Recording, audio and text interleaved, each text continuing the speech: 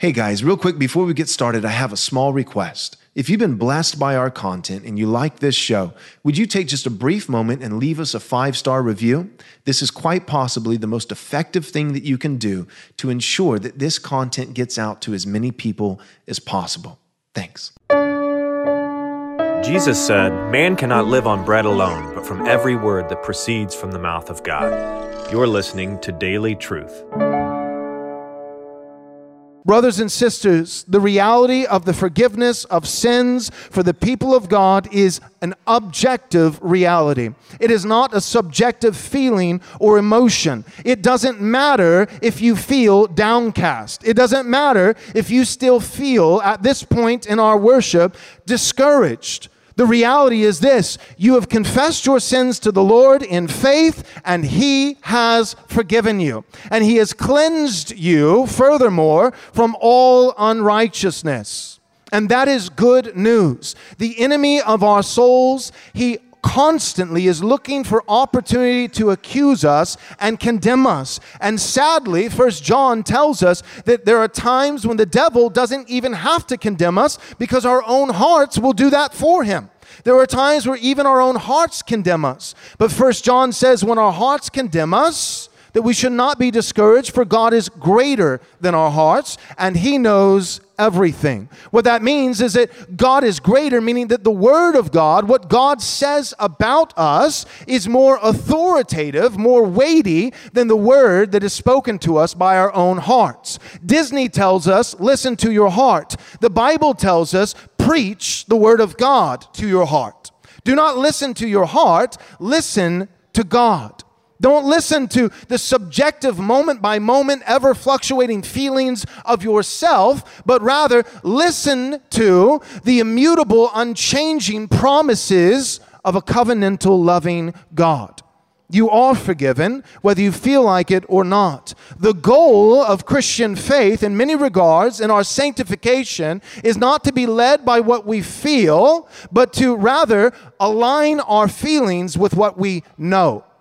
This is what I know. Let me align my feelings with my knowledge. Sadly, we often do precisely the opposite. This is what I feel.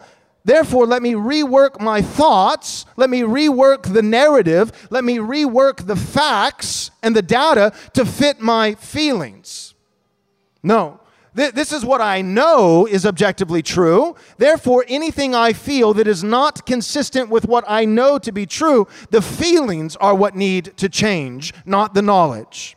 And that's why we preach to ourselves, we preach to our own hearts, so that our hearts might align with the truth of God's Word. David does this in the Psalms. There are many times that David is either singing to the Lord, through psalms, he's worshiping God through song, and there are many times that David is praying to the Lord. Prayers and songs. But there are occasionally times in the Psalter where David is not speaking to the Lord. It looks like a prayer. It perhaps even looks like a song of worship. But David is not actually speaking to the Lord. It is not prayer, because prayer is always addressed to God. It is not singing worship to the Lord, because that is always addressed to God. There are occasions in the Psalms where David is actually speaking not to God, but to himself. And the words that we find in these kinds of Psalms are this: "Why so downcast, O my soul?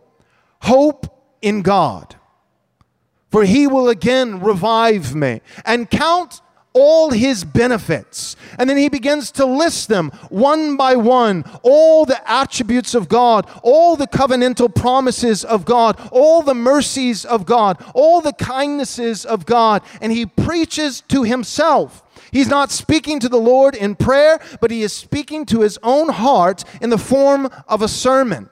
And he is preaching the goodness of God to himself until his emotions align with it, until his heart truly believes it. So too, we must do that. God has forgiven you. You must believe it.